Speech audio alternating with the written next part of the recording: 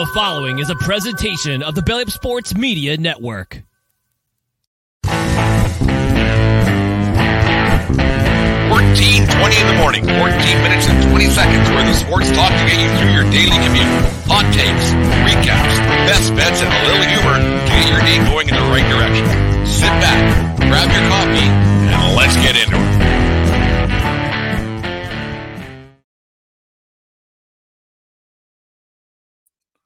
All right, 14:20 in the morning for this 9th day of December 2023. Jimmy Valentine's birthday. Happy birthday, Jim. We'll get to more of your Save You. That was Jimmy Valentine actually leading us into the show. His big single out there on Spotify, Save You. Make sure you guys check that out. But anyways, today's show is, as always, brought to you by SeatGeek.com, the SeatGeek app. Use promo code 1420pod at SeatGeek.com today and save yourself $20 on your first purchase over there at SeatGeek. Remember, we are part of the Belly Up Media Network. Go to BellyUpSports.com for all their great articles and other podcasts as well, such as the Corner Booth podcast, Rising to the Occasion, Morgan Man Sports, Sports Stove, no credentials required. They're all over there at Belly Up Media, BellyUpSports.com. And thank you from all of us here at 1420 World Headquarters for making us a part of your day each and every day here at 1420 World Headquarters. It's great. Great news we got yesterday. Like we said, I got one nominated for the Creator of the Year over at Belly Up Sports. It's kind of a pretty big honor for all the writers and everything else we got going on there, and podcasters and everything else. And so it's kind of a nice little pat in the back, I guess, like I said yesterday. But anyways, let's get into some shots and thoughts for this Saturday morning, 2023 December morning. Got a Christmas party to go to tonight, so that should be a lot of fun. Get out of the house for a little bit. But anyways, the Ohtani watch got going yesterday, and what an absolute disaster that turned out for the Toronto Blue Jays and their faithful. Somebody decided to John Morrissey out of, I think he's out of New York or whatever he's from, doesn't much matter. He reported early that he was a private bird was chartered by Ohtani, and he was on it, and he was going to be his management group had a flight coming from Anaheim, I guess, or Santa Ana, California, wherever he resides. But there was a private jet coming to Toronto. They were going to get this deal signed, sealed, and delivered. Then all the rumors, everything else started taking shape, where Kikuchi had a reservation for 50 people.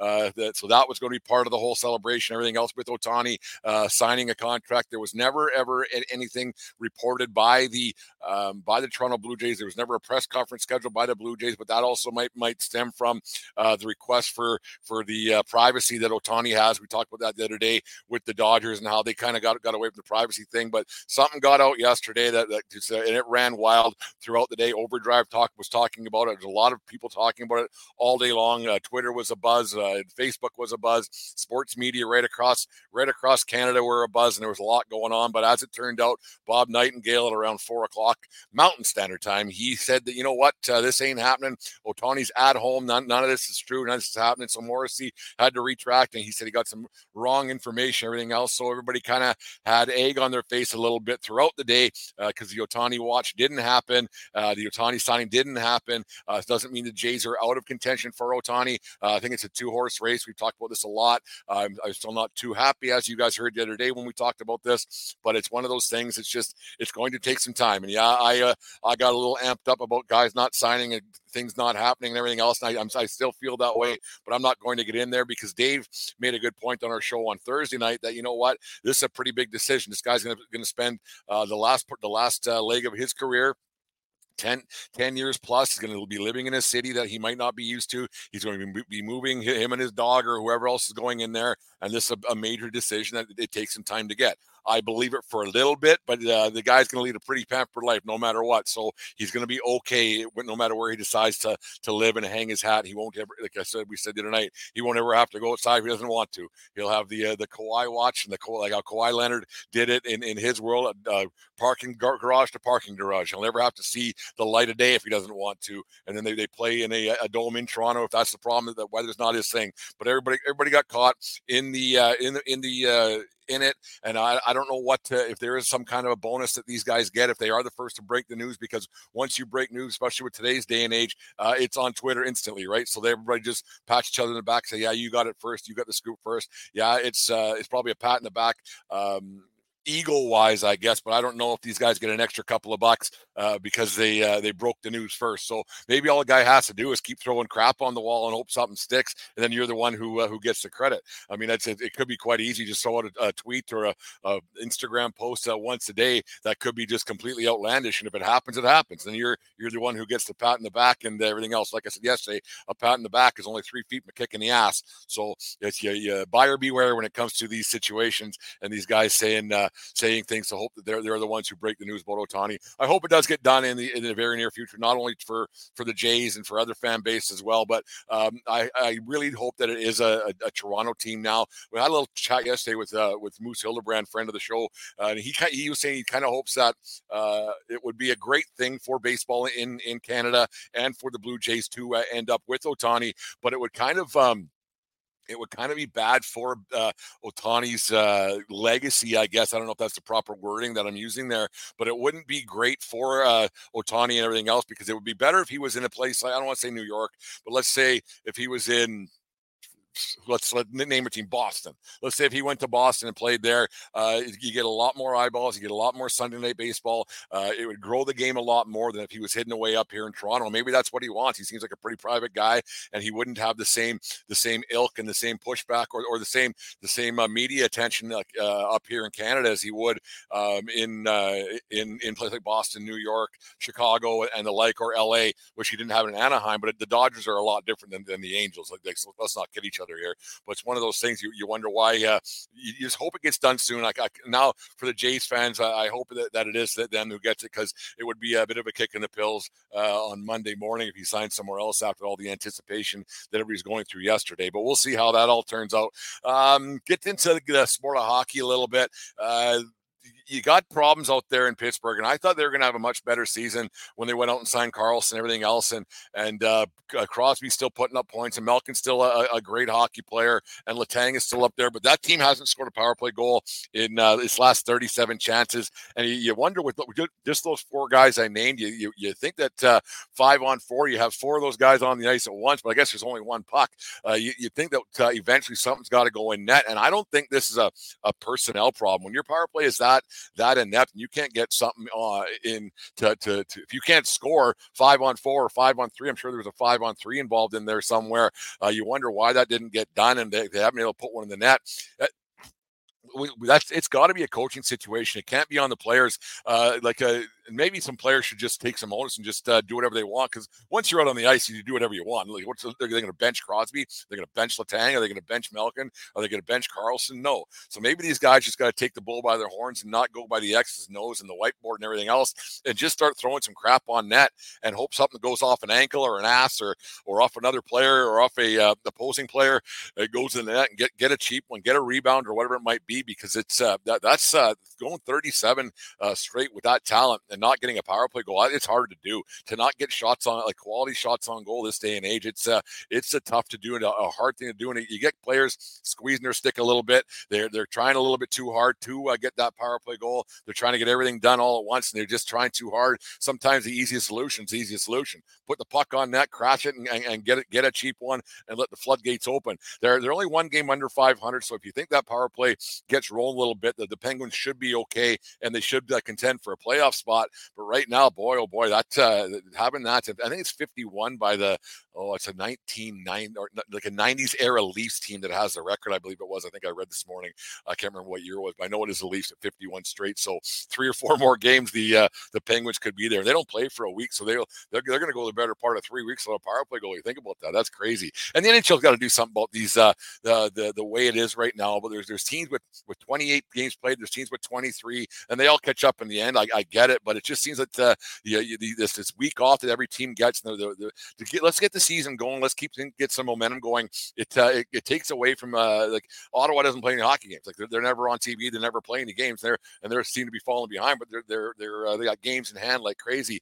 Another one that got some interest for me last night was the Oilers got their 6th straight win last night. They're still 5 points behind Nashville, still 5 points behind Arizona. Yeah, they got a couple of games in hand, but you can't think they're going to win. I don't know what their schedule is like, but they're still 5 points behind 2 teams after winning 6 in a row. go. So that skid to start the season was awful. It just shows how you can't have that kind of a stretch at any time in the season to fall behind and just hope that you can put together 10 in a row. That's what it's going to take for them to end up being pretty much in a playoff spot, and that's tough to do. So you wonder, like, it's just crazy to think that the season can be done that quick, that early, and then you're just screwed for the rest of the year. You'll play out the string and just hope. But it's something to watch. McDavid's flying again. He's got 34 points in only 22 games played, so he's getting back on track after the coaching change, which I still think is a BS coaching change, but it's one of those things. It's working now, but they would have won those games, I think, regardless. It doesn't much matter. But he's 10 points behind Kucherov, and Kucherov's played 5 more games than McDavid has. So you wonder, well, if he has a couple, 3-4 more games, 10 points is nothing for McDavid the way he's playing. And that goal he scored last night against Minnesota, that was something else. That was a how's she going, see you later. And he beat the whole team, and then he made Fleury look like an idiot at the end of it. But it was he's flying. He's having himself a season, as we all knew he would. He'd come around to it, but it's just too bad that Jay Woodcroft had to be the guy to be the sacrificial lamb when that was all said and done, because it shouldn't have turned out that way. And you think, everybody's patting the Flames on the back for the season that they're having with their lack of talent, lack of goal scoring, everything else, and they're tied exactly with the Oilers. So it's just funny how the expectations are different for every team, and the way it all works out with that. You just you think that the Oilers, they're in tough. Like, that's 5 points, still a lot to make up. Lastly, I want to talk a little bit of Toronto Maple Leafs. They're in trouble. They have a great team right now. They're 7-1-2 in their last 10. They're flying. They're winning hockey games, but they have a situation now where Joseph Wall is out and out for the foreseeable future with a high ankle sprain, a leg injury, the whole, like, it's kind of up in the air right now what's going on. But so now they're going to throw Samsonov in there, and you don't know how that's going to go. But they have Martin Jones, a reliable backup, 400 plus games played in the National Hockey League. Not a great goaltender, but he's a serviceable kind of guy. But the Leafs been living and dying by Wall. He's been so good for them, and him being out of the lineup for foreseeable future, you don't know how that's all going to turn out, because between Samsonov's ears, he's his worst enemy. He's almost, it must be a Toronto thing, because that's how Campbell was when he was in Toronto too. Just their worst enemies of maybe reading the papers too much, a Toronto Globe and Mail or whatever, or the Sun or whatever, the paper that they read. If they don't even read papers anymore, who am I kidding? But yeah, it's going to be interesting to see how that all turns out for the Leafs. And you wonder why goalies get hurt so much. Well, I know why. Because I was watching Overdrive yesterday, and Jeff O'Neill, the O-Dog, he was asked the question, like, I think he knows why too, but just the like, you look over the years, you had Patrick Roy was playing net for first Montreal, then he went over to Colorado, and he played every night. Marty Brodeur played every night for New Jersey, and then you had Eddie Belfour wherever he played. You had Curtis Joseph wherever he played. These guys played every night. There was no off days, everything else. The way the goaltending is taught, and we're not going to get this in this rant again that I had on a couple days ago, but the way the human body works isn't the way the goaltender's legs are being told to bend at a young age anymore. They're not building certain muscles. Don't have certain ways of playing. And now the way the game is played, it doesn't bode well for goaltenders of the future, because the way that their legs are being utilized, the way that their joints are being hammered on at a young age, right on through, they're not getting a chance to recuperate. And because they're playing goal all the same way, all these guys need more. They're having more wear and tear on their bodies, and it's not a good thing for the goaltending trade. The way that these guys are in and out of the league so fast, and they're thanks, bye, see you later. And there's a lack of good goaltending across the league, and the Leafs are in a little bit of trouble right now. You never know; they might be able to play through it. They have a good hockey team there. They're not a great hockey team; they're average, but they're winning hockey games. They're a mid-ranked team right now because they had some struggles earlier on, but they need to find a way to maybe get David Ayres, and he doesn't play that way. The old Zamboni guy, maybe have him stop a few pucks for the Leafs. But you wonder how that's all going to turn out with the lack of Wall for probably until Christmas, you would think. Anyways, that's only 3 weeks away. So you got to think what are we going to do? That's actually 2 weeks away. Now they look at the old calendar down there. And tonight, the Heisman Trophy ceremony gets going in New York City. Marvin Harrison Jr., Ohio State, Michael Penix Jr., Washington, Bo Nix out of Oregon, and Jaden Daniels out of LSU. Usually this goes to the Maxwell Award winner. The Heisman's it's still one of those things. It's a very prestigious award. Whether it's still as prestigious as it used to be, who knows? But it's one of those things that I tend to watch, and still you clamor over Heisman winners, and we talk about a lot on the 1420 podcast. Never draft the Heisman winning quarterback. They never ever. I shouldn't say never. They rarely turn out very well. So whoever wins the Heisman tonight, don't think that they're going to have a great NFL career. That's kind of the way it turns out. But last night, They gave the Maxwell Award to Michael Penix Jr. out of Washington, so look for him to win the Heisman tonight and take home double awards. And the Heisman and the Maxwell Award are pretty much the same thing. They just have different voting groups who get it. But so look for Michael Penix Jr. out of Washington Huskies to in the Pac-12 champion. It's nice to see a couple Pac-12 guys in there because Pac-12 it's their swan song. Well, it's done. It's all done. Thanks. Bye. See you later. There's no more Pac-12 at all. So it's sad to see, but it's nice to see two Pac-12 guys getting into the Heisman Trophy candidacy and going out on a high note. And I look for Michael Penix Jr. to win the Heisman tonight. And actually, did you see that was funny to Marvin Harrison Jr. He's a great receiver out of Ohio State. He's going to get paid more money to stay in college. He hasn't declared for the draft yet. He's going to get more NIL money and to stick around and play at Ohio State than he would going to whoever drafts him in the first round. Because usually wide receivers don't get a ton of cash in the first round. So it's going to be interesting to see if he comes out of college or what's going to happen there. Because money talks, but it's more long term money, I guess. But you can get set up pretty good with 25 sheets in the bank when you're 22 years old. I still in college, so it's going to be interesting to see how that all plays out. I expect him to come out of college, but you just never know with some of these guys, and like his dad and everything else. So they got some dough put away, but it's going to be interesting to see how that all turns out. I'd stick around. I'd stick in college. Why not? No pressure. Just go and play. Just go. 12-game schedule, make $25 million, still be in college, still screw around. I think it'd be a pretty easy choice for me, but that's just me. Anyways, there's my Saturday morning rants and thoughts and shots and everything else for this Saturday morning. 2 weeks till Christmas, man. It's crazy to think it's going that quick. But anyways, here's a word from our sponsors over there at SeatGeek. Give Santa and his elves a break from the grind this Christmas season and ask for tickets from SeatGeek. SeatGeek has tickets for shows, concerts, and sporting events from around the globe. And by using promo code 1420POD, you will save $20 on tickets. Tickets make for great stocking stuffers and gifts, so go to SeatGeek.com or the SeatGeek app for all of your ticket needs this holiday season and use promo code 1420POD today for your Christmas ticket. There it is, promo code 1420POD for $20 off your first purchase over there at SeatGeek. And get some stocking stuffers and everything else for the holiday season, and treat the ones you love to some tickets for the new year. Always good. It's always a good thing. Anyway, let's get to birthdays and on this day and get you guys out of here. And then we'll go out. We'll play some more Save You from Jimmy Valentine, the birthday boy. 22 years young today. It's crazy to think. Crazy to think that young man's now a young man, actually. No, that's how you put it into perspective that way.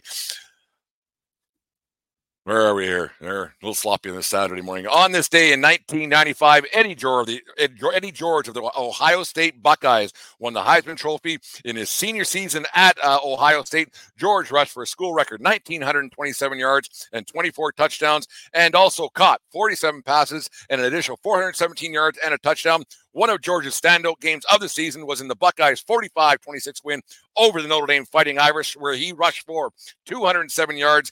In his career at Ohio State, George rushed for 3,768 yards and 683 attempts and 44 touchdowns, along with the Heisman. 1995, George went on to win the Walter Camp Award, the Maxwell Award, the Walker Award, Big Ten MVP, Big Ten Offensive Player of the Year, named a unanimous All-American and a first-team All-Big Ten.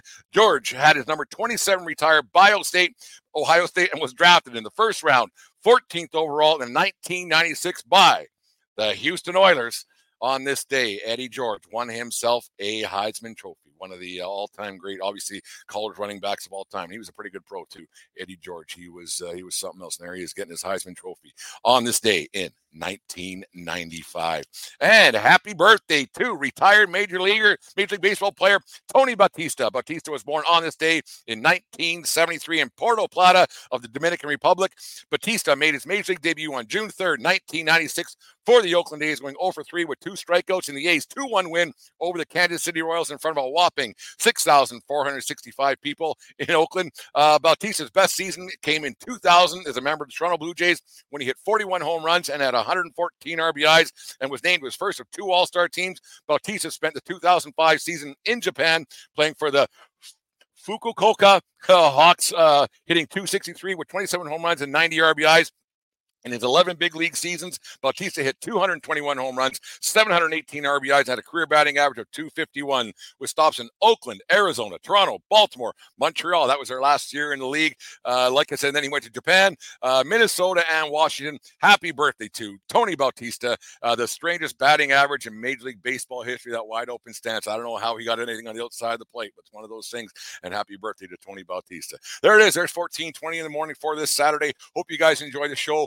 Make sure you listen to some of our other shows that are all up there. We're closing in the 30,000 download mark for the year, so that's a little bit of a compliment. We're over that, but there's some extenuating circumstances. YouTube's big, and like I said, we are pretty proud of being nominated to be the one of the creators of the year over there at Belly Up Sports. So thank you very much for all the support that they give us and for all the support that our listeners and everything else give us on a daily basis. Enjoy your Saturday, folks. Have a good time. Put us in your ear. Put a whole bunch of things in your ear. Tell your neighbors about us while they're putting out their Christmas lights, while you're out doing your Christmas shopping, whatever you may be doing during this holiday season.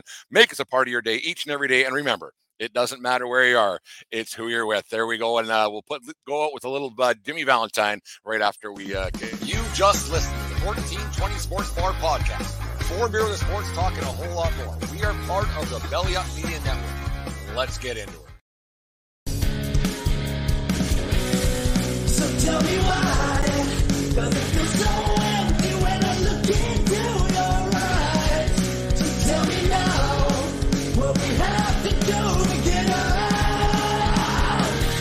She said I don't hate you. Said it's hard to save you, girl. You can't help running from yourself. She said I think I still love you. I don't know what else I got to do. I don't have the answers, and I don't know where to go. Reconcile me, even if you think that you're too late.